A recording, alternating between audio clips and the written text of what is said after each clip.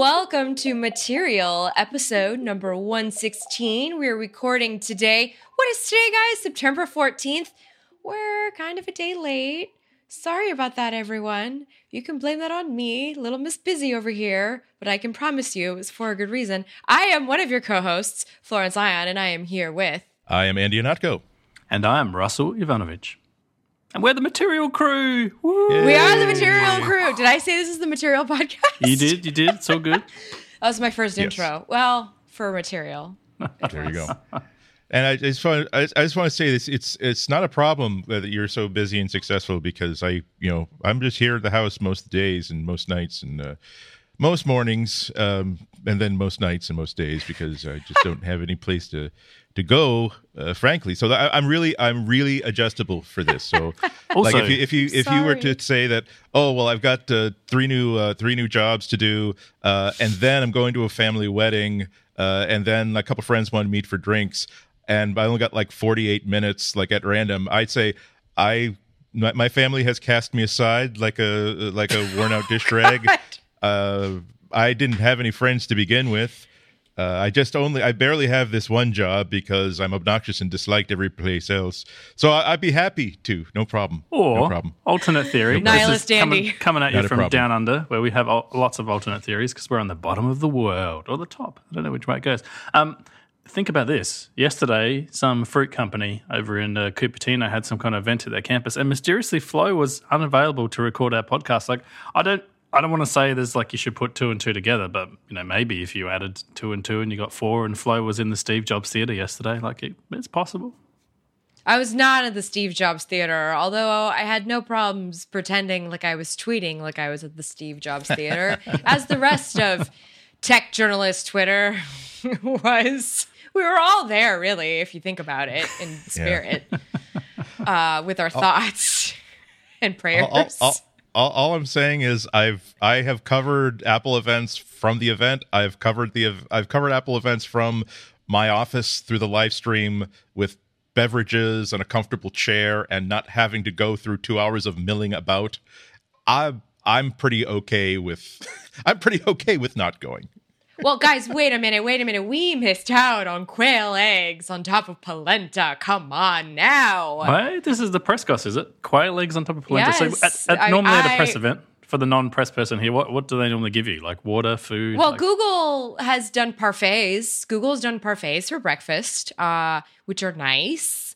I have to say that Microsoft, in terms of like an established track record, not as a one-off, I think Microsoft definitely has the best ongoing track record. It's like to the point of saying, you know what, I'm not even going to have a big breakfast on my way to this because I know there's going to be the demo area is going to be adjacent to an equal in size catering area with incredible menu. Where if it were like a pop-up restaurant, you would be very, very glad that you happened to turn left on this block instead of right and found this pop-up restaurant that has these amazing mini sandwiches and this. So whereas at Apple, I'm used to the basic instinct, or excuse me, basic instinct. Sorry. I read a thing today about, not basic instinct. Sorry. It was about,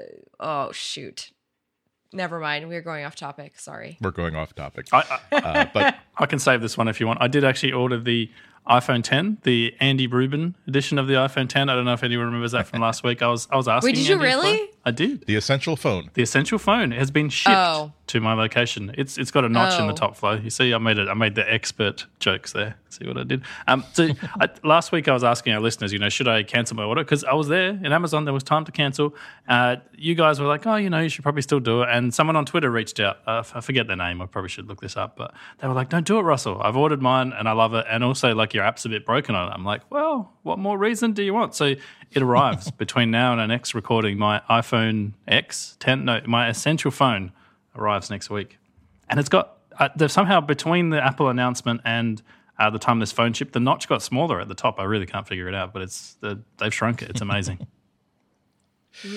Yeah, it's we'll get to that a little bit later. Too soon? But it's fun looking. It's fun looking at all the commentary about the from people who don't realize that things that are said on the internet tend to stick around.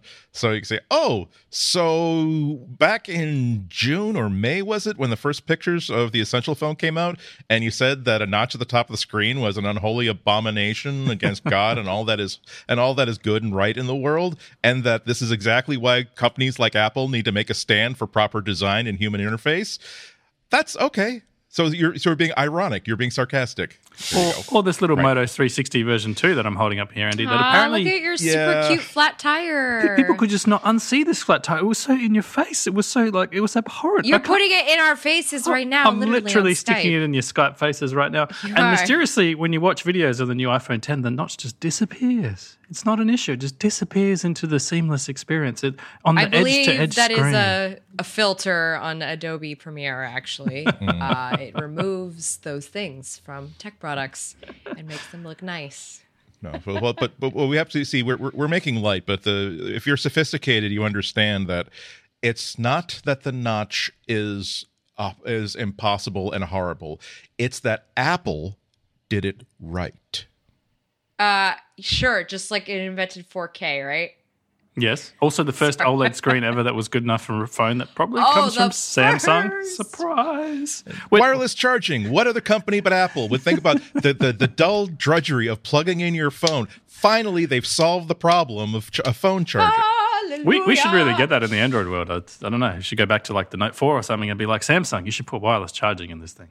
You totally should. Hey, guys, now... come on, let's be real here. Apple has enough clout that Starbucks is changing over from PMA charging to a more widely adopted standard, which some of us call Qi, and others of us call something else because they don't know that Q is it's not key. Yeah, no, Qui. Listen, I did the same thing, and I also called it Mimi for a long time, but don't worry, I was appropriately... made fun of for that for a long time. My conversational brain works like software where it throws up an exception flag whenever I'm about to say like the name of the Qi charging, saying whatever you're about to say, you need to double check because I think your first instinct is wrong. Yes. It's not. I haven't programmed yet to simply say Qi. I've programmed myself to say, oh, that's right. It's not. It's this Qi, right? The thing that you would not if you grew up in a Western culture, you would not imagine is pronounced that way. But yeah, it's. I think that's one of the most positive things to come out of that event is I finally saw Apple adopting a standard. I know they've done it before with USB and stuff. They had to but this could actually push the whole Qi standard forward. Like a lot of Android phones have it, obviously. Like you sit them on the mat, they charge. Samsung will sell you mat. Tons of other manufacturers will tell you mat. But I don't know that a lot of those manufacturers ever have the clout to go to like an IKEA or a Starbucks and be like, you should outfit all this stuff. I'm hoping this just pushes the whole thing forward. IKEA already does it. I know, really bad example. Aren't they bad PMA Russell. though? Bad Russell. Yeah. The PMA. I can't remember. I don't have.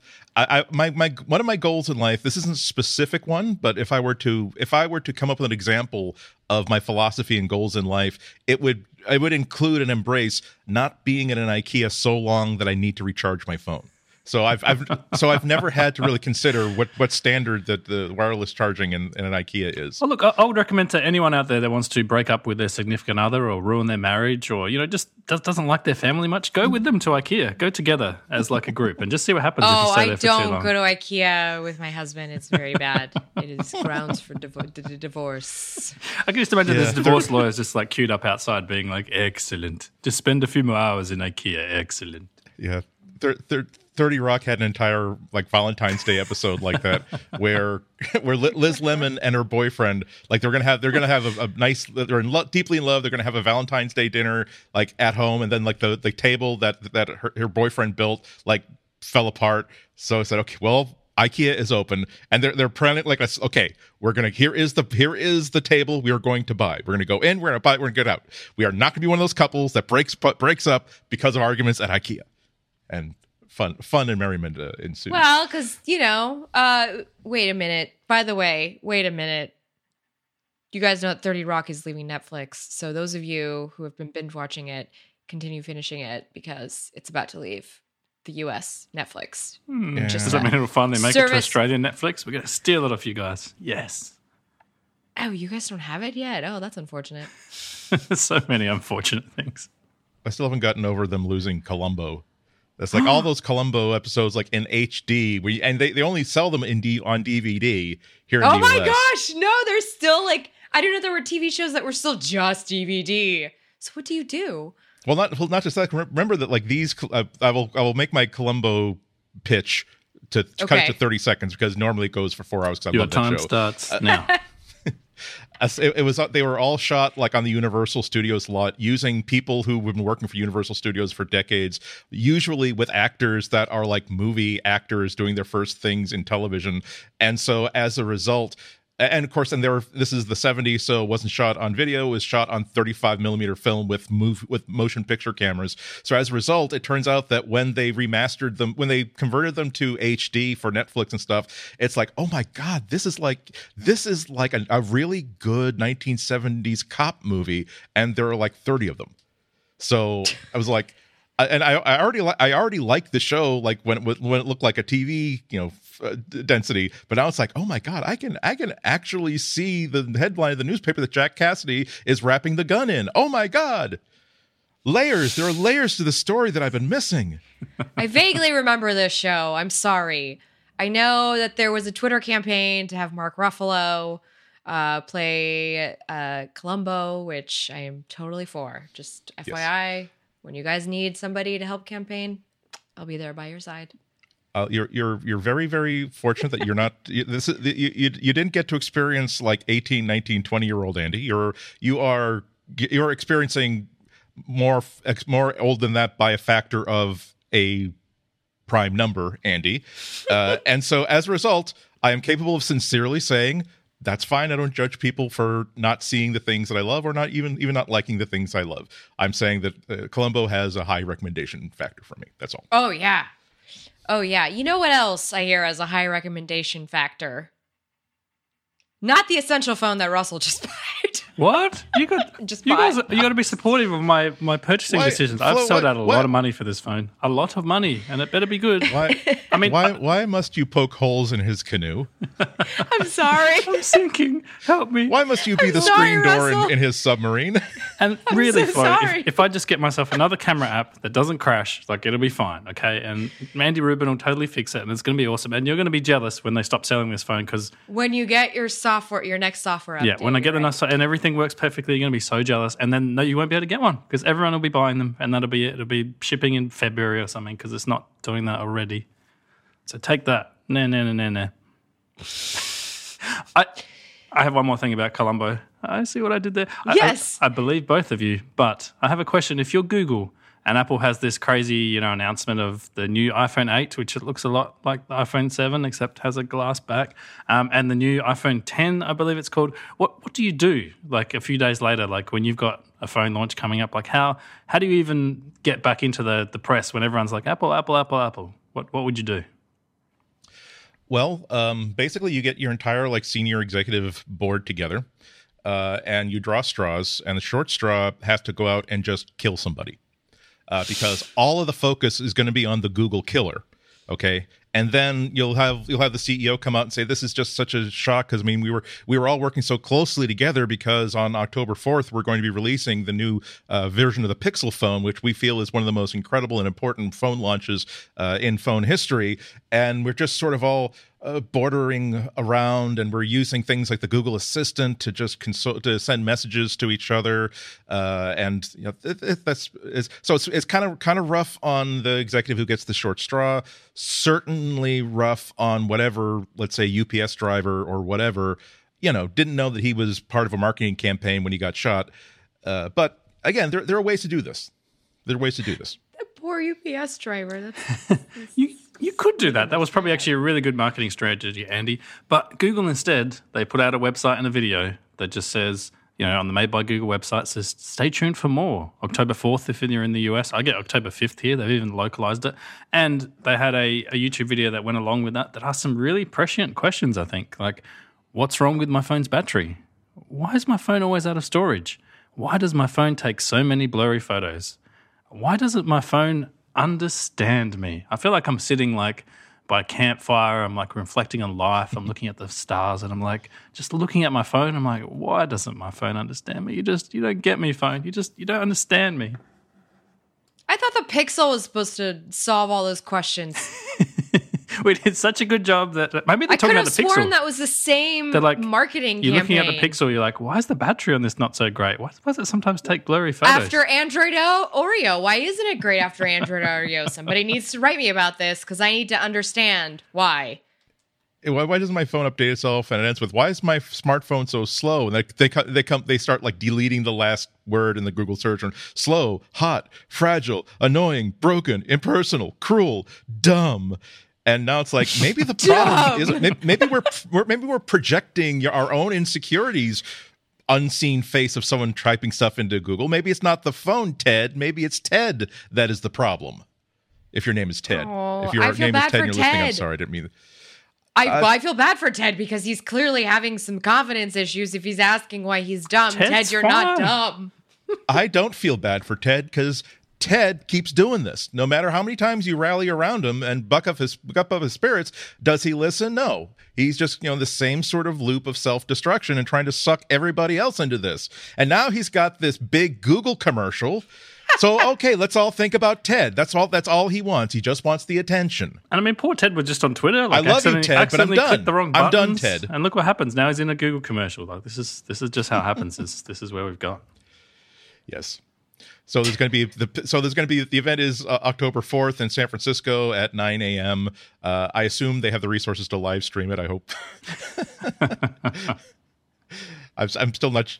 Yeah. So, I mean, to sum up the current rumors, I'm sure a lot of our listeners are aware, but just the current sort of consensus seems to be that there's going to be one sort of manufactured by HTC, which will look a lot like the current Pixel, and there'll be one that's manufactured by LG, which will look a lot more like the LG V30, I guess.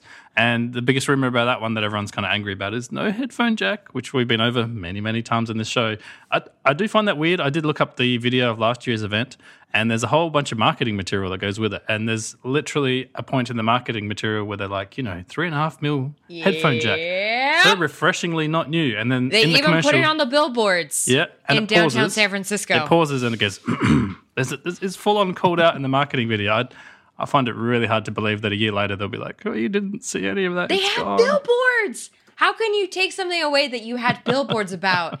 And these weren't just like billboards hidden in the burbs. No, they were right there off of 101 so that you could see that this phone still had its headphone jack because it was supposed to be the rival to the phone without one. But now it's become just a beautiful commodity of phones with no headphone jacks.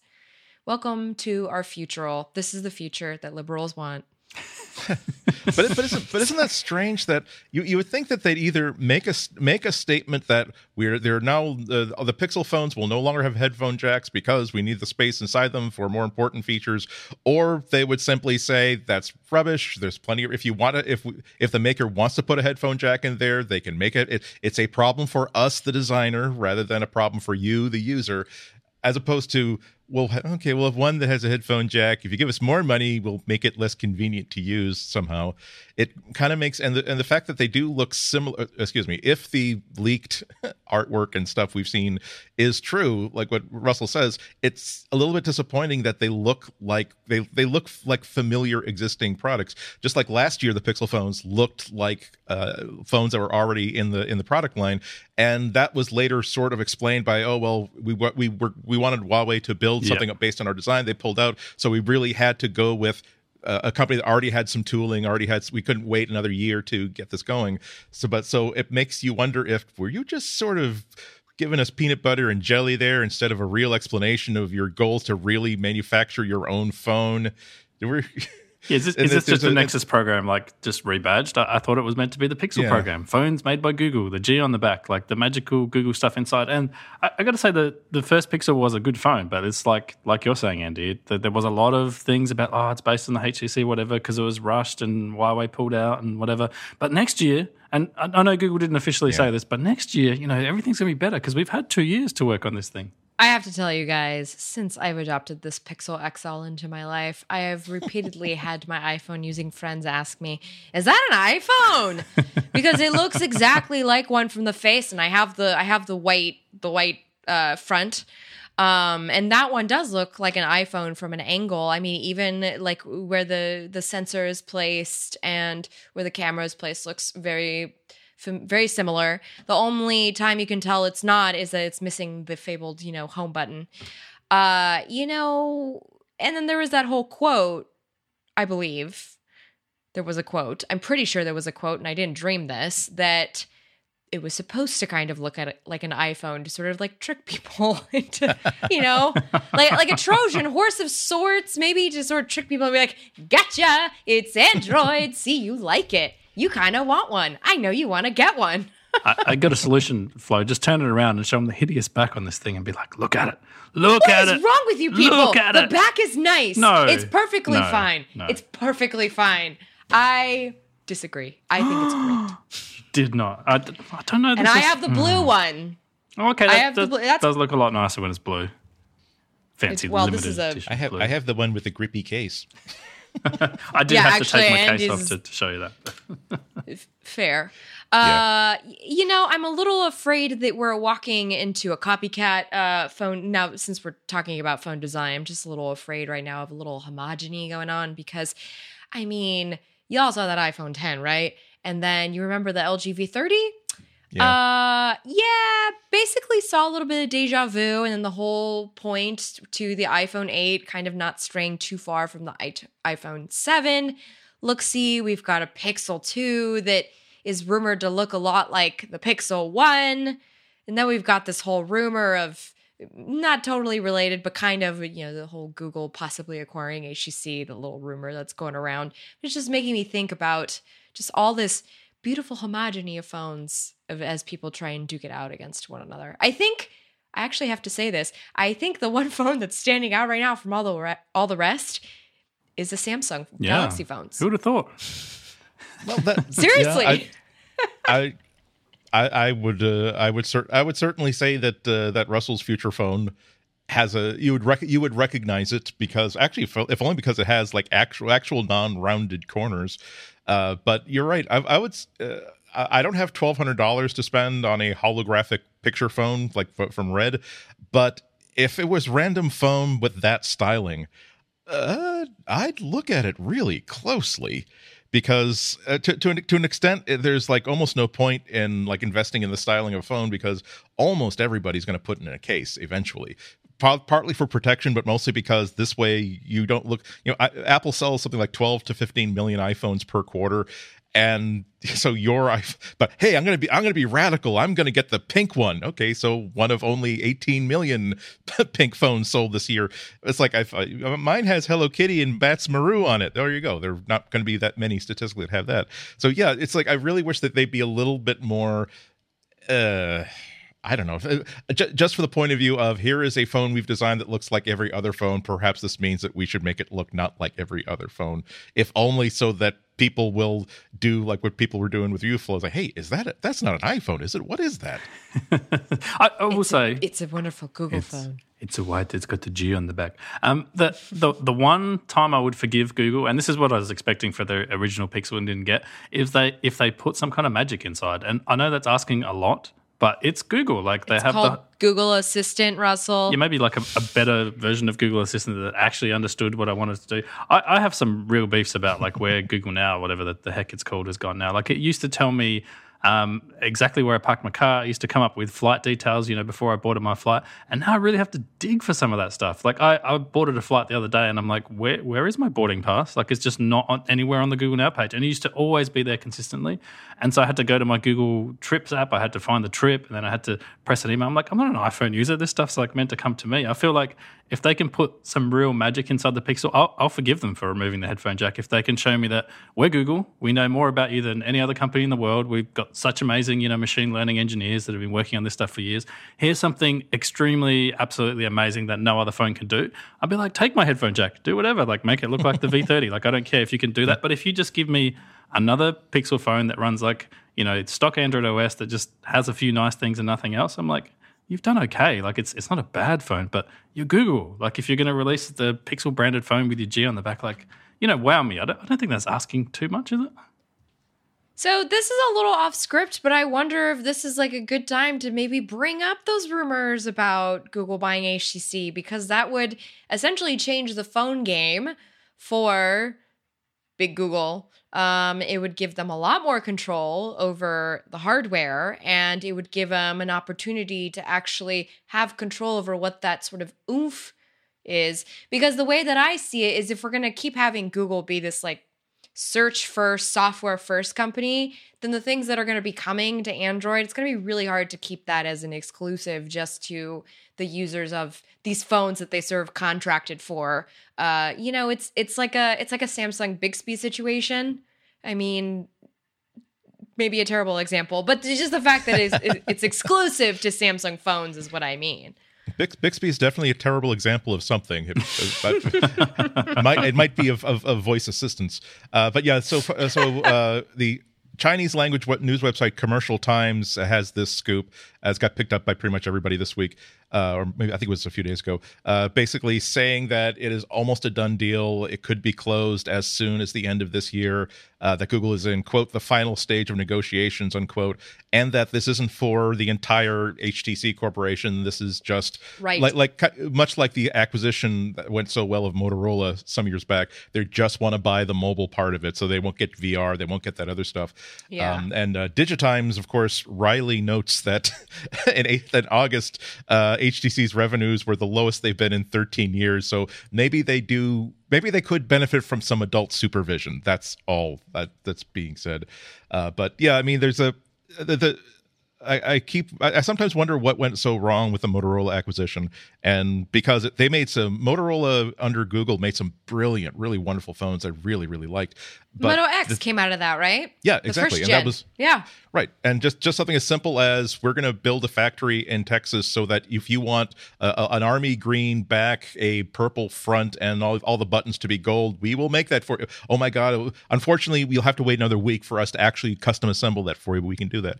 I think that the weird limitation though was that I think Google was at the time didn't want to cheese off Samsung and other Android handset makers. Yeah. So what they did was they did this sort of cute thing where technically Motorola is their own company, and gosh, they're just on the same footing as everybody else. They don't get any special privileges. Whereas almost everybody who works in like our business and other businesses knows that there were a lot. You could go to Motorola and you'd often see those like rainbow colored bikes parked outside. You'd often see a lot of like cars parked in the visitor parking with a lot of like the custom plate says something that is actually like a very, very obscure API call in Android, that sort of thing. I love driving through Silicon Valley, by the way, just for that reason. My absolute favorite thing, we're taking a diversion here, but was going to Facebook.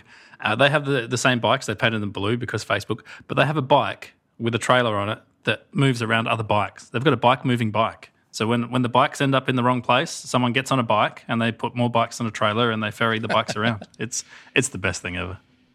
It's a bike. I think that I have a bike and I have pedal after unexpectedly thinking that I'm going into a supermarket just to pick up a sandwich for dinner, and unexpectedly finding a huge deal on that kind of special seltzer I like. I have pedaled home with something like 21 liter bottles of seltzer, like in my backpack and in my side bags.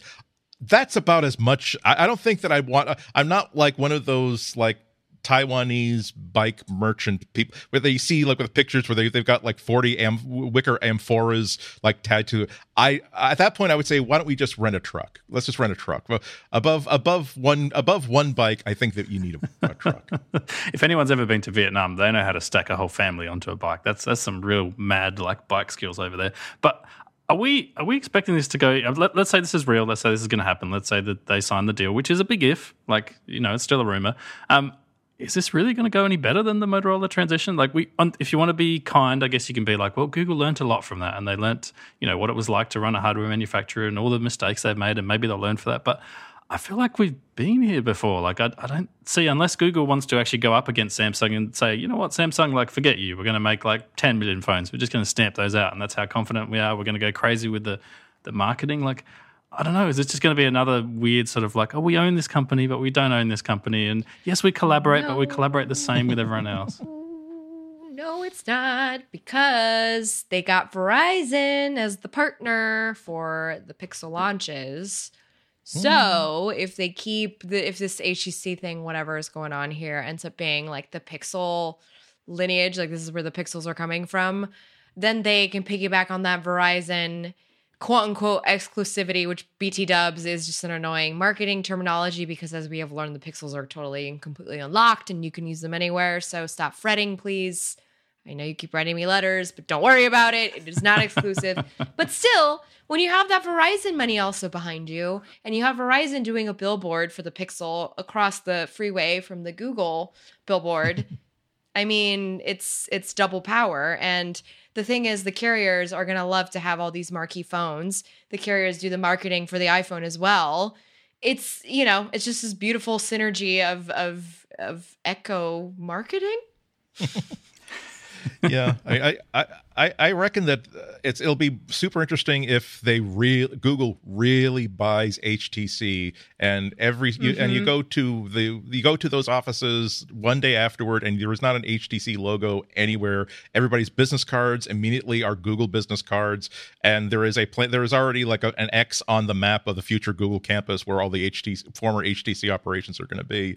But yeah, as there's even, I didn't see it, but I've read a report that there's actually billboards for the October 4th Google event here in Boston, and like, okay, we're not. It's not as though there are not many nerds here. There are many nerds here. Yes. We are in many ways the Tigris and Euphrates of, like, the origin of species of nerds. We would make that argument. But yeah, you don't see, there's going to be a Google launch event. Let's have billboards so that commuters know there's going to be a launch event, and we're not going to tell you what the thing is. So that at least indicates that maybe Google is understanding that you have to start buying ads. You have to spend so much more money on marketing, even practically, than research and development. I mean, there's a reason why everybody knows what a Samsung phone is, and everybody's aware, even before those phones started catching fire, people knew what a Samsung phone was. A lot of people don't even know really the difference between an Android phone and a Samsung phone. They think that Samsung phones are just this own brand in and of itself. So that's really true, Andy. Sorry. That's really true. The whole brand of itself. I mean, just look at like the interface and kind of like how different it is and sort of the ecosystem that it's supposed to tap into. And the fact that like the minute I turn on the Samsung TV in my living room, I already get like all this menu on my Samsung phone that I have. I mean, it's the seamless. It's actually a more seamless integration than what's going on with all the Google products in my house, because those I have to actively set up, and I have to set up those triggers, like make those things work. I really echo your sentiment. It bums me out that I have a Google Home. I have Google Home, but I turned off the microphone out of annoyance because I'm tired of saying, okay, Guillermo, and then my phone and the Google Home are both trying to fight it out, trying to figure it out. And I know that there's supposed to be at some point, I do see a thing where I can't remember. It's been so long. I'm probably misquoting it, but I remember seeing something on the screen that's saying, "Oh, this is being handled by another one of your Google devices." I'm out. I'm outie, as the kids say. Kids say like 8 years ago. But it's like I wish that there wasn't even like double bling. It's like no. Just tell me. Make sure that I know that I'm not going to hear like the Doublemint twins saying, "Okay. When do you want to set this appointment for cooking?" I'm like, oh God, you're going to be talking. No, it's super annoying. Even when I turn off the lights, like when I had the flu last week, and I like weekly recall being like, okay, turn off the light. Oh, sorry to everybody out there. The lights just went off in like tons of people's right house. Now, really sorry. Maybe I'll see if Jim can bleep that out. It's like a curse word. But yeah, I was like, okay, go turn off the lights, and then the light on my phone turns on and blares up and lights up the entire room. Okay, I have to.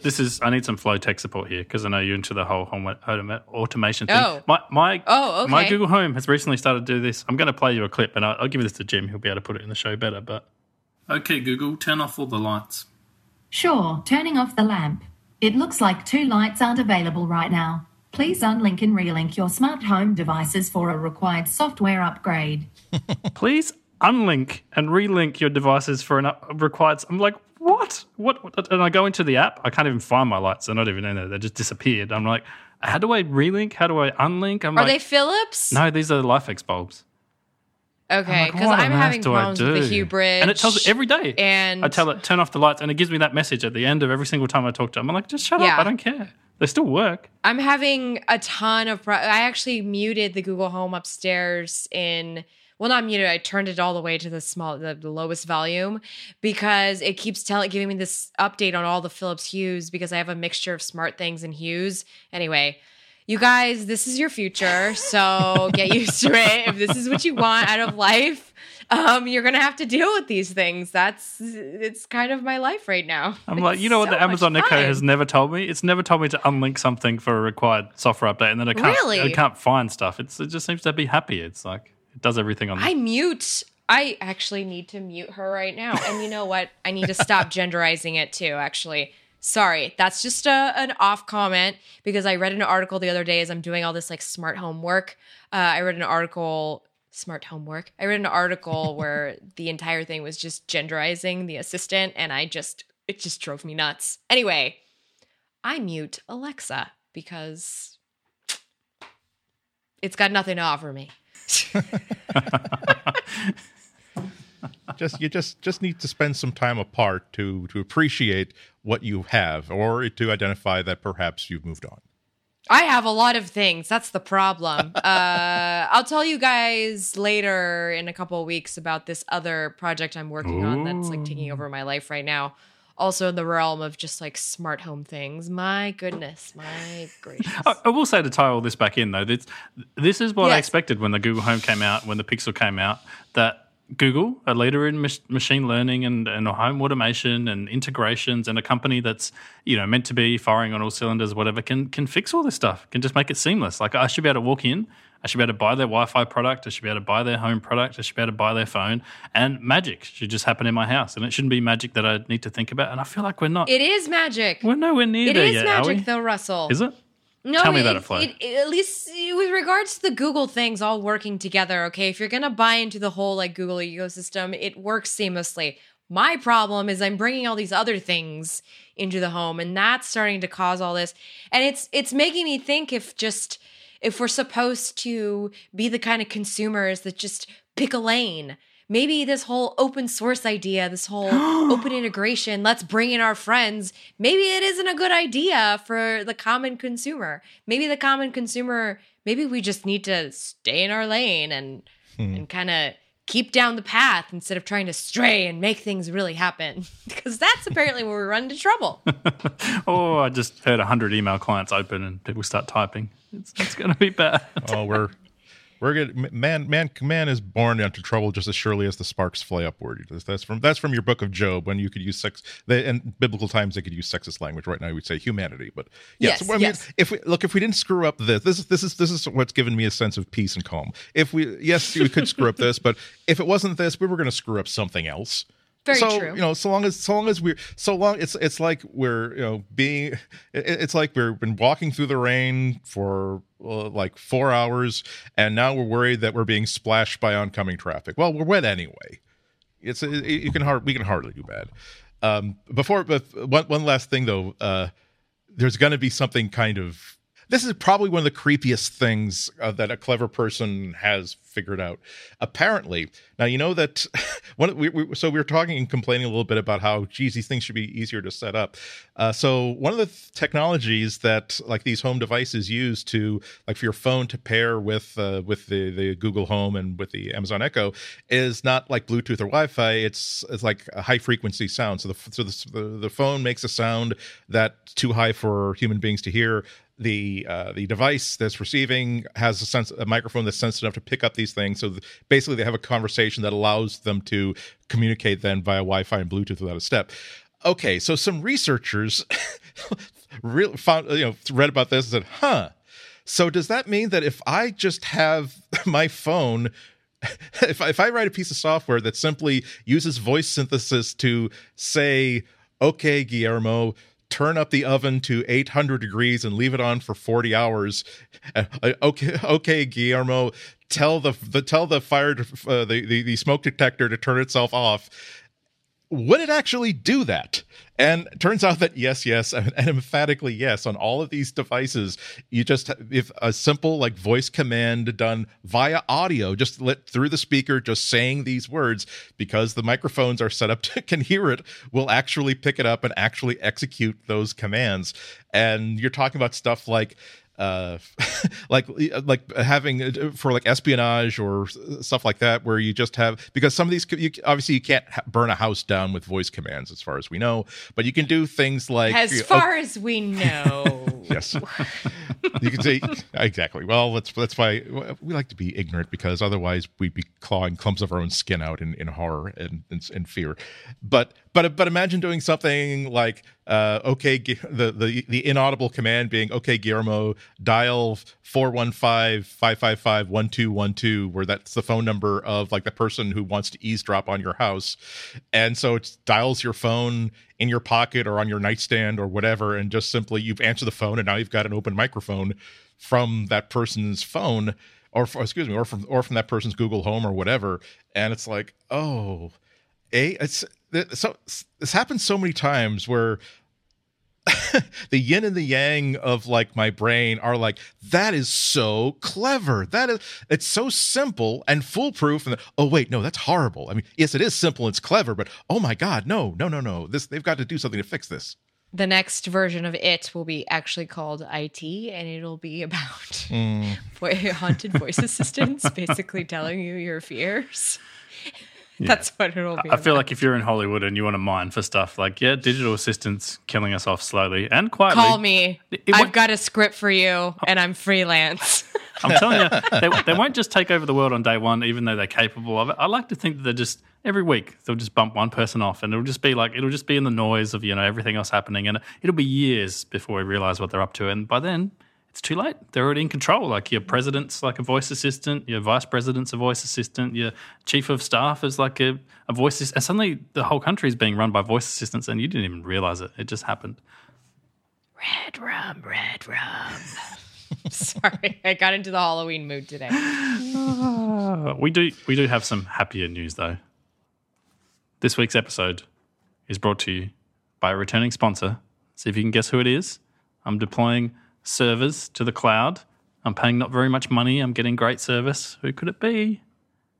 No guesses? Linode lets you get set up in seconds with their fast, powerful hosting. Their tools are easy to understand and let you choose your Linux distro, giving you the power and flexibility you need. And their plans start at just $5 a month for a Linux server with 1 gigabyte of RAM in the Linode cloud. So whether you're just getting started with your first server or you're deploying like a super complex system, they're the right choice for you. They give you the fastest hardware and network with fantastic customer support.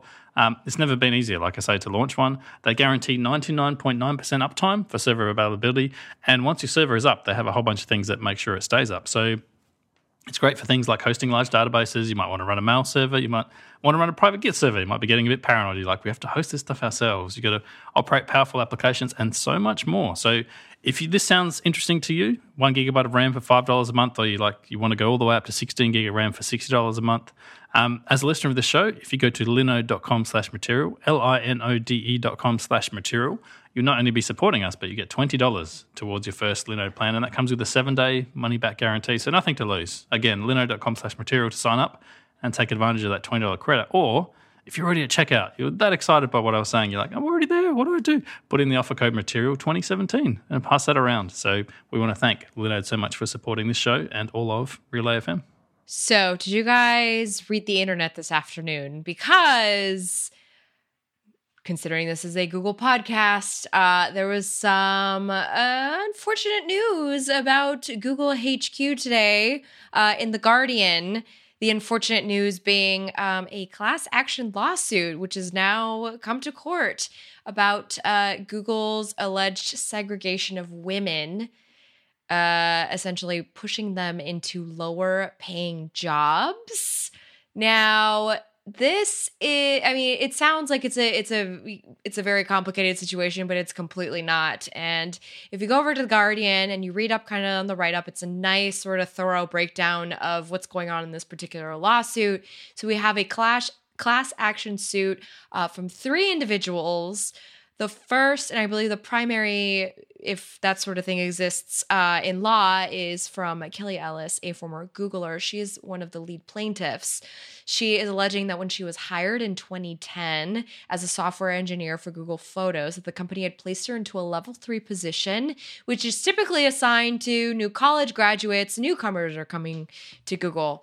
The suit also alleges that several weeks later, Google had hired a male software engineer who had graduated the same year as Ellis, the same, I suppose, skills, into a level 4 position on her team.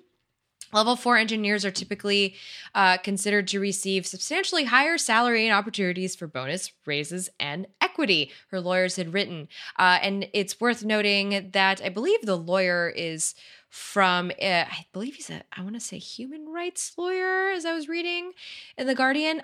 There are 2 other women who are also filing similar complaints. One of them is named Holly P. She was hired in 2005. She was in a senior manager role overseeing about 50 software engineers. And although she had 10 years of experience that she needed as a network engineer before Google, she was placed into a non-technical career track, while the engineers she managed and the other senior manager in her group, a man, were all in technical quote-unquote roles and had higher compensation rates. She later coached those non-technical employees on how to pass the interviews to transition to technical jobs, helping many get promotions. But the kicker here is that herself was denied promotion to a technical position. And the third plaintiff is a woman by the name of Kelly Wissery. She had joined in 2012. She had come in at an even lower level 2 level. And she said that men with comparable qualifications who had started at level 3 or higher, they were placed on a better track. She was placed on a lower paying career track, where she found that about 50% of the employees she was with were also women, according to the suit. From what I understood in the write-up, it also appears that they tried to rope in a couple of current Google employees, but because their current non-disclosure whatever's going on there is kind of making it harder to sort of bring those people into the case. I just have my thoughts and feelings are all basically, I could be very personal about this, but I would like to hear what's going on with you guys.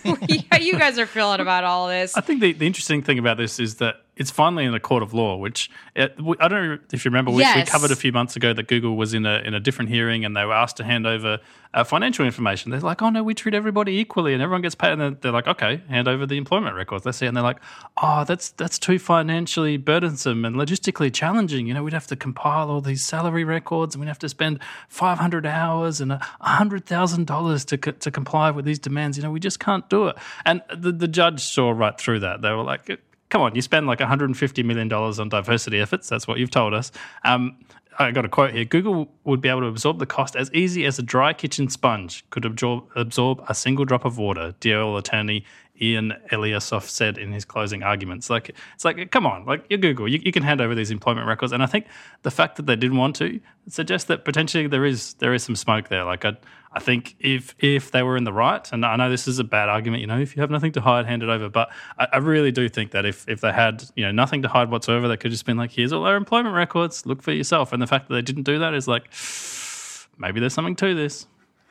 I mean, these women, so the 3 main women in the part of the case, they all filed, when they left, they had told HR why they left, and they had said it was because of, you know, perceived inequality, which is so just so you guys know, it's very hard for me to talk about this because I don't talk about a lot of this stuff openly. This is not an easy conversation for me to have with colleagues in this industry. It makes a lot of people really uncomfortable.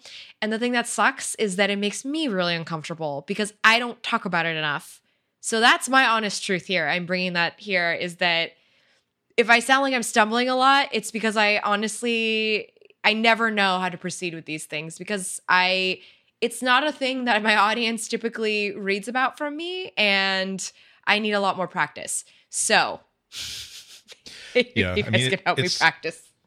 It's really, I hated this story for a couple, because of the story itself, because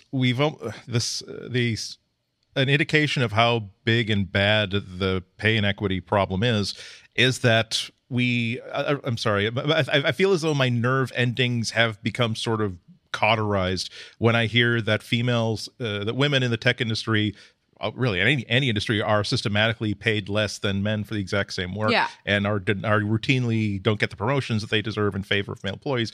Which is not to say that I don't think it's a problem, but it's like a callous wears against your skin, where it's like it's hard to but on top of that, the idea of let's see how bad the system is stacked against women, at least at Google, according to the suit, is that it's like you are hired and you are given a ladder, and women are given a ladder that has 6 rungs on it, and the men are given ladders that have 12 rungs on it, saying that you can't. Here's how high we're willing to let you go, not even because we're going to have one system of promotions and simply come up with BS reasons about why, you're not aggressive enough, or people are uncomfortable around you, BS reasons. We're going to literally hire you, who is qualified to be a vice president in 5 years and a group manager next year. We are going to hire you into a career track where you can manage a whole team of customer service people. You have a great phone. It's infuriating. And the second thing is that this is if there were a news story about how Apple is mistreating and failing to support female employees inside the company, oh my God, that would be like a blockbuster thing, because we have never heard that before, really, or not on that kind of scale. How many times this year have we heard these stories from Google? I mean, famously, the Labor Department, the Department of Labor has sued Google because they're trying to research pay inequities, and Google told them to go stuff it. And so the department basically said that there is a systematic environment of holding women down at this company. And that's not, and they're going to have to do more than simply fire somebody who spread a really horrible piece of, firing an employee for posting something on Google Plus. Okay, that's better than not firing him, but that's not the problem here. It means that you have a systematic problem. There is a problem with the entire culture at Google. That doesn't mean that Google as a company or an entity is horrible, but it means that there is a cancer inside Google, and you have to cut that cancer out. And if it means that for the next 2, 3, 4 years, Google is going to have to eat a lot of crap, that is going to be the price for being a company where you get the best of every candidate for every job. Because unfortunately, the ultimate end of this is not a majority of people refusing to buy or use Google products because of what they've read about how the workforce is treated. The ultimate effect is the best people don't want to work for you anymore, and suddenly you're basically getting the second, third, fourth, fifth best pick of any team, because nobody is going to want to work for a company where they know that it doesn't matter how hard they throw themselves at that wall, let alone they should not have to throw themselves at the wall to begin with. They are not going to advance beyond a certain spot.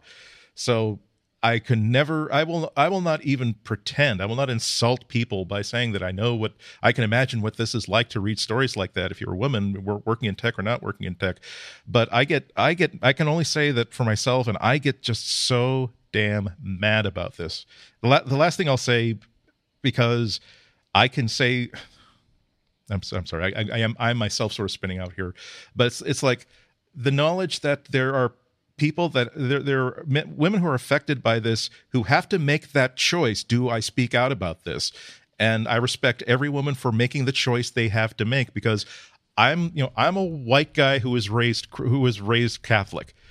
I do not live in an American society that will try to slam down a person who is white, a person who is male, a person who is Catholic. Oh, sorry, I'm also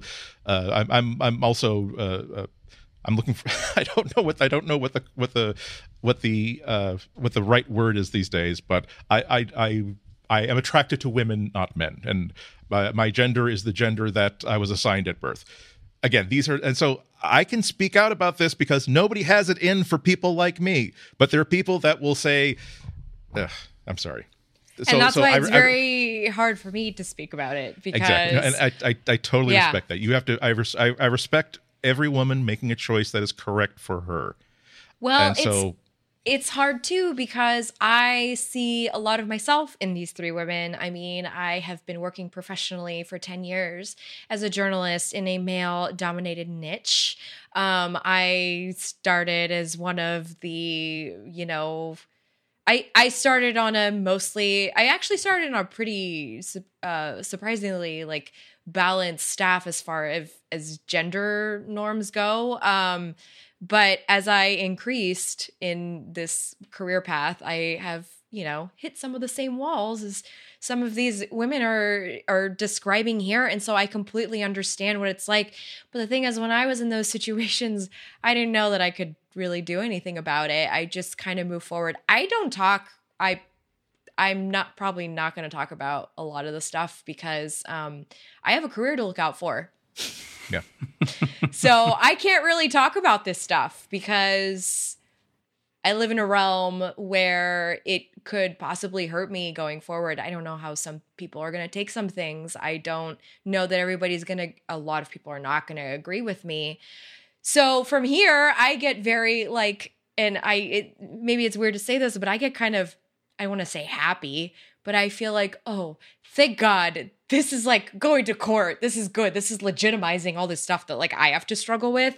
And, maybe part of me feels like a little bit of a coward because I'm not really speaking out about all this stuff that's going on. But also, you're not. But also, I feel just so proud of the women who are doing this. And I will continue tweeting and talking about this as much as I possibly can because that's about all I can do at this point.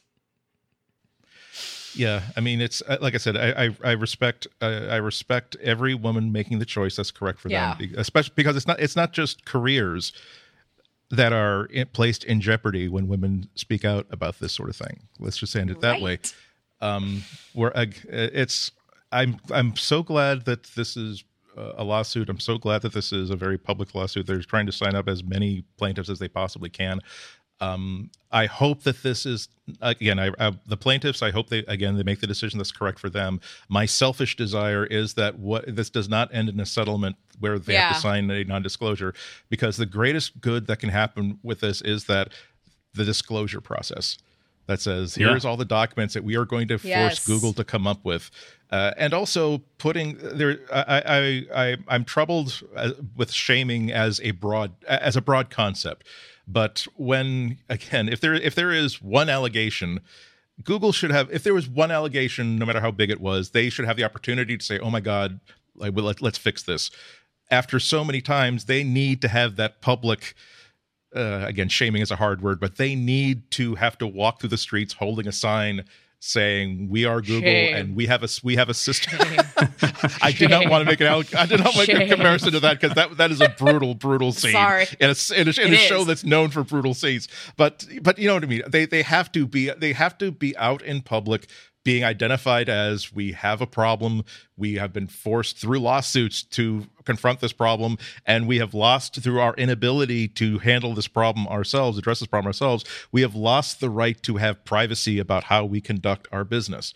So again, I hope I'm not speaking out of line for being, again, thank goodness we have this man talking about how you're what helping this problem me, is Andy, like. because I'm at a loss for words. And Russell. No. I was going to use Kelly Ellis's own words here at the end of the article. I'm quoting from the Guardian article. It says, Ellis added that she hoped the suit would put other tech firms on notice. Quote, "They have to treat everyone fairly, otherwise we are going to take action." And I'm really proud of Kelly and all the other sort of plaintiffs that have done this, because I don't think that's easy. I don't think it's easy to get together and say, we're going to sue Google, because you are going to get a lot of criticism. You're going to get a lot of flack. I hate to think like what other sort of things you're going to get, but I think it's important. Look at Ellen Pao. Exactly. Like what happened with that whole thing. By the way, I have tickets to see her speak in 2 weeks, and I will definitely give you guys a recap because I am super looking forward to that. I mean, I don't want to say her reputation is tarnished, because for women like me, that made, I look up to that, and I was just like, it was a good case to have in the media, because it brought a lot of attention to like what's really going on, but also like she didn't win. And so there's this other, anyway, we could, there's so much nuance to all this stuff going on, but I implore those of you who are listening to stick around to the case, and, we'll do our diligence to update whenever there's anything sort of interesting coming out of the case, because I hope that this becomes, like you said, Andy and Russell, one of those cases that is in the books that we can sort of like relate back to, that will be brought about, even though it's unfortunate for the women who have to like go through it, just to have something that you can relate back to, so that you can use that as a citation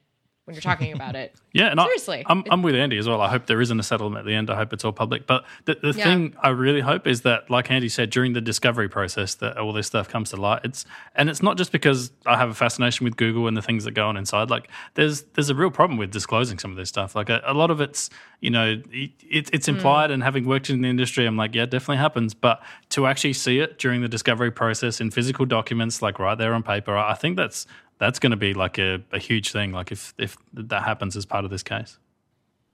Yeah. One complaint is, there could be just, who knows what the truth is. 5 complaints is, we should look into this at this scale, in this quantity, over this many years. That's,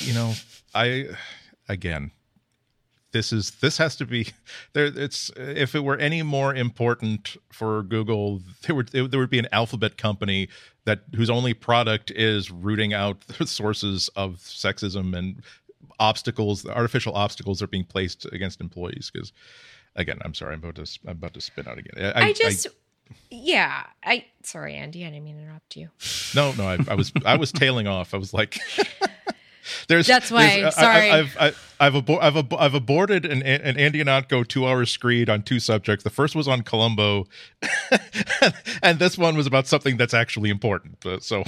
Well, the way I just wanted to say that I know it's not like all Google employees, and I know a lot of Google employees personally, partly because I live near HQ, so I have a lot of people in my personal life who absolutely just love working there, love their jobs, don't encounter this. And there are certainly a lot of men who work at Google who are not a part of this at all. I think Google as a whole is a company that really strives to have social good be, as I just activated assistant, have not a time for you to listen to me right now, actually.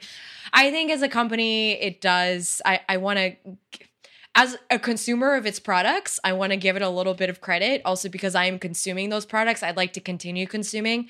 I like to think of Google as a company who generally cares about social justice. And, I feel like that's part of I feel like that needs to become more a part of the tech ethos. But I also think that it's got to be super frustrating to be like this giant company and realizing that those bad apples that we said we weren't going to get rid of because we needed to continue innovation, like all that rotting is coming up to the surface now. And you have to deal with that if you want to stop those apples from rotting.